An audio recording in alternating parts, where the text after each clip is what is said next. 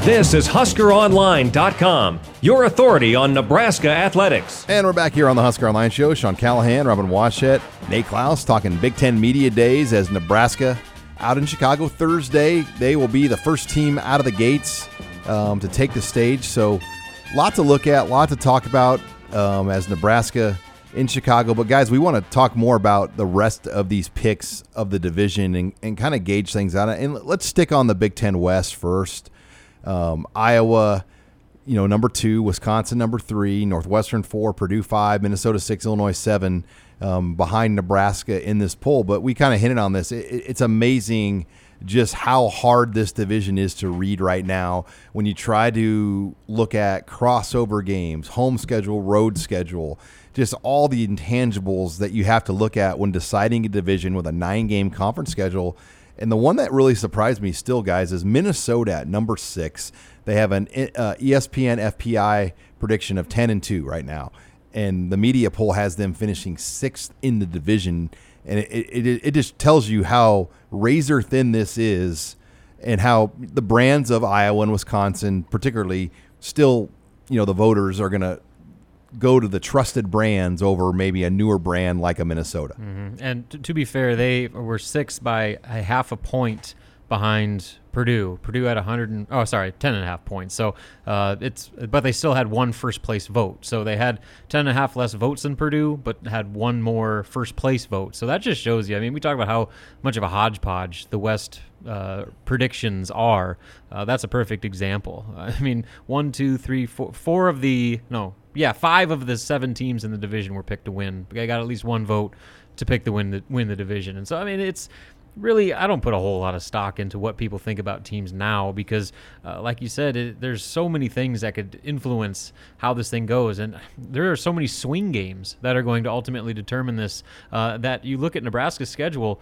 Look at that Minnesota game. I mean, that is probably one of the more overlooked games on their schedule when they have to go to Minneapolis, where Nebraska struggled there the past few years and beat a team that, as we've talked about, Sean, Minnesota's better than a lot of people think. They might have the best running back stable in the Big Ten. They have one of the best wide receivers in the Big Ten. They got a stout defense, and they don't make a lot of mistakes. And so Nebraska's going to have to be on its game with arguably one of their tougher road games of the season in a part of the schedule where it's got a trap label maybe all over it. So I mean, that's why we go back to the whole point where Minnesota has picked 6 out of 7 in this poll, but you could make a case that they could compete to go to Indianapolis and make a very strong case at that. Yeah, I don't think that when you look at Minnesota, I think what they're lacking is that big time name. They don't have the name. Even though Tyler Johnson is one of the best wide receivers in college football. Exactly. They've got some of the best players. But nobody knows about it. Yeah, exactly. Yeah, I mean, you ask some dude off the street what his thoughts are of Tyler Johnson, he'd be like, huh? But he's really good, one of the best players in the conference. But I think, to me, that's probably what puts them there at number 6 is just that they kind of lack that big-time name. Nebraska's got Adrian Martinez. Iowa's got Nate Stanley. And obviously Wisconsin, has Taylor. And you got those stable, players that everybody knows who they are. But Minnesota doesn't really have that guy. You're listening here to the Husker Online Show. Sean Callahan, Robin Washett, Nate Klaus. And, I look at Wisconsin. They're such a hard team to read because – I felt like a few years ago was the year everyone thought they were going to fall off, and they got better with the way their schedule was that year. It was so difficult, and they won, and they've gone to New Year's 6 bowl games multiple years. Now last year they didn't. They went to the Pinstripe Bowl or the New Era Bowl. But you look at it now, Jonathan Taylor is back for his 3rd year, but you've got a number of other questions on the offensive line. 4 starters to replace. Their pass rush hasn't had that elite edge guy. They're starting Bryson Williams as their nose, and there's nobody behind him. Like he's their starting nose tackle, and they have zero depth behind him. So if he goes down, they're in trouble in the middle. And no knock against Bryson Williams, Nate, but I don't look at him as a the type of body to be a true nose in this conference right now. Well, yeah, I never really looked at him as a nose tackle and a 3-4 to begin with. I've always viewed him more as a 3 technique and a really good 3 technique, but.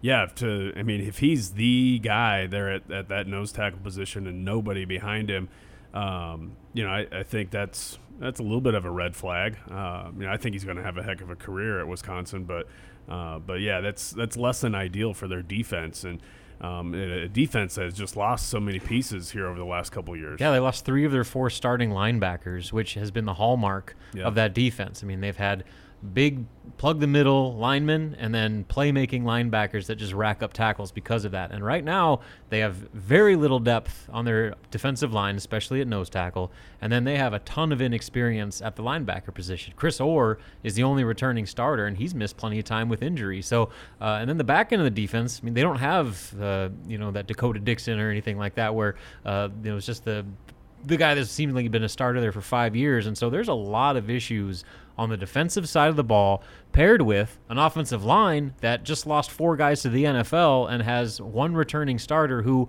shared time as a starter last season. I can't remember the guy's name. I think he was their center. Anyway, they basically are revamping that unit. And so what makes Wisconsin football what it is? Running game, offensive line, defense. And 2 of those things have major issues right now that they need to address. And they got a quarterback question now. I mean, will it be the true freshman Graham Mertz, who maybe the best pro-style quarterback recruit in the country from a year ago, or could it be Jack Cohn? And, these are 2 guys, Nate, you're pretty familiar with them. I mean, would you be surprised if it's not Mertz right now? I would be. I think that you probably you kind of usher in the new era while you have a guy like Jonathan Taylor there to act as somewhat of a security blanket. I think if you roll out and you start the season with Cohn, but there's still kind of a competition going on, I think that's just going to be a big distraction for him. So, I mean, we'll see what happens, but I would be surprised if Mertz kind of wasn't the guy from the get-go. You're listening here to the Husker Online Show as we break down and analyze and look at things in the Big Ten. I want to go over to the East now. Michigan, the favorite, Ohio State, number 2, not a surprise. I think with Michigan State and Penn State, people don't really know what to expect. I think if you were to just rank units in the conference, the Michigan State defense might be the best unit overall in this league. But I don't think there's any question. Their offense might be one of the bottom 3 or 4 in the conference. I mean, maybe bottom 2. They were statistically. So then Penn State, they lose Trace McSorley. Yeah, they lost a lot. Who I think has kind of hit a lot of the flaws of Penn State over the years with his mobility. Yep. I mean, they kind of fell into McSorley, and all of a sudden he just turned into this phenomenal quarterback. He was like a Todd Reesing almost from Kansas, back in the old Big 12 days, where he just added an element of swagger and just kind of like a Baker Mayfield, a slipperiness to the offense. And they had Saquon Barkley, but you don't have that guy anymore. So Tommy Stevens left there to go to Mississippi State. And now they're going to start another guy. So the quarterback questions at Penn State, I think they're 4 by just pure reputation. But, I don't feel good about Penn State right now. I don't know enough about what they're going to look like with all those questions. I think that's another thing. It's the brand Penn State. It's James Franklin. People are just assuming that they'll figure it out. And generally they do. So, I mean, there's good reason for that. But, Michigan State was a pretty distant 3rd, and their defense is good enough to win the Big Ten championship this year, in my opinion. Now, if they can get any semblance of an offense, that is going to be the ultimate deciding factor.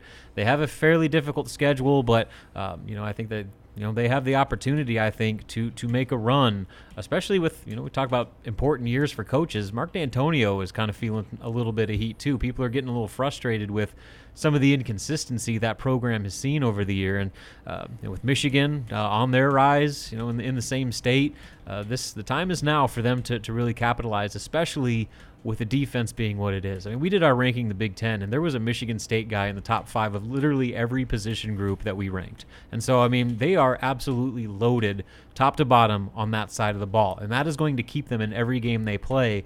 The issue is, can they put points on the board? Do they have a quarterback that can throw the ball downfield? Do they have receivers that can get separation? An offensive line that can create a running game? All those things were lacking so drastically last year that it really never allowed them to get off the ground. I mean, remember that game in Lincoln? Michigan State's defense dominated Nebraska, but Nebraska needed 3 field goals to beat them. I mean, that's how bad Michigan State's offense was. So that is going to be – they're kind of one of the more mysterious teams in that they could be as good as any team in the conference, but if that offense doesn't pick it up, they could be exactly where they're pegged right now. You talk about the time is now. I mean, that's got to be it for Harbaugh. I mean, if you can't beat Ryan Day in Ohio State and kind of get that monkey off your back in his first year as the full-time. They won't fire him, though. Well, no, they won't fire him. I think he'll just get tired and leave. Well, yeah, I mean. And go to the NFL again, right, Robin? Or yeah, I wouldn't. I don't think they're going to fire him either. No. No, they won't fire him, but it's going to be a lot of. It won't be fun to live in Ann exactly. Arbor if you can't beat Ryan Day in his first year. If Ohio State comes to Ann Arbor, especially when you're projected to go 12-0 and play for a college football playoff, and then you let some first-year Ohio State coach beat you for the 5th time in a row, that's going to leave a lot of. Or let's say they make the title game, then they lose to the West team. I mean, the West hasn't won a title game in a long time. I mean, I don't know. I don't know if they ever have. Because Wisconsin, it was the legends and leaders, and Wisconsin won some then. Yeah. But when it's gone pure East-West, I think Ohio State and Michigan State have won all those games. Yeah, I think and you're Penn right. State won one. And Penn State won Penn one. State So. won one. Yeah, the West has never won. I don't think the West has ever actually won one since they've gone East-West. Now, the Legends Leaders was different because it was a mix of both divisions now. But, yeah, if somehow Michigan got to the title game for the first time in 9 years and didn't win it, man, that would not be pretty for Harbaugh The either. pressure is on for them. I mean, they've got everything to lose, and they're expected to win, to take it all. So, that's something I'm going to be paying real close attention to is just – how well does this team kind of live up to those expectations? How does Harbaugh go ahead and get it done finally after 8 years? So 8 years, right? This is 8th season in Ann Arbor? Right, he took over right when Mike Riley took Yeah. over. Or maybe a little before. No, I think it was the same year. So 15? It's not been 8 years. No. Because Brady Hoke was around for, I'm trying to think. This will be his 5th year at Michigan. 5th year? Yeah. 5th or 6th. Yeah, because he came in right when Mike Riley did, right? At the exact same time. So that was 2015. Okay. Yeah, no, it's not. It was Brady Hoke was there for a number of years. Nate just making up stats. God, making us really rack our brain here. Like, he has not been there 8 years. Feels like he's been there 8 years. Yeah, maybe that's the point. But fact checked, you are correct, Sean. Since they moved to the East-West division, no West team has ever won a Big Ten championship. In fact, the last quote-unquote West team to win a Big Ten championship was Wisconsin when they won it back-to-back years in 11 and 12. All right. Well, that wraps up our Big Ten Media Days preview discussion. I want to talk a little basketball. Nebraska started practice. The national writers got some access, so we're going to discuss with Robin kind of some of the thoughts and things that came out of the open practices or the practices Nebraska's had thus far as they get ready to head to Italy. That's next here. You're listening to the Husker Online Show.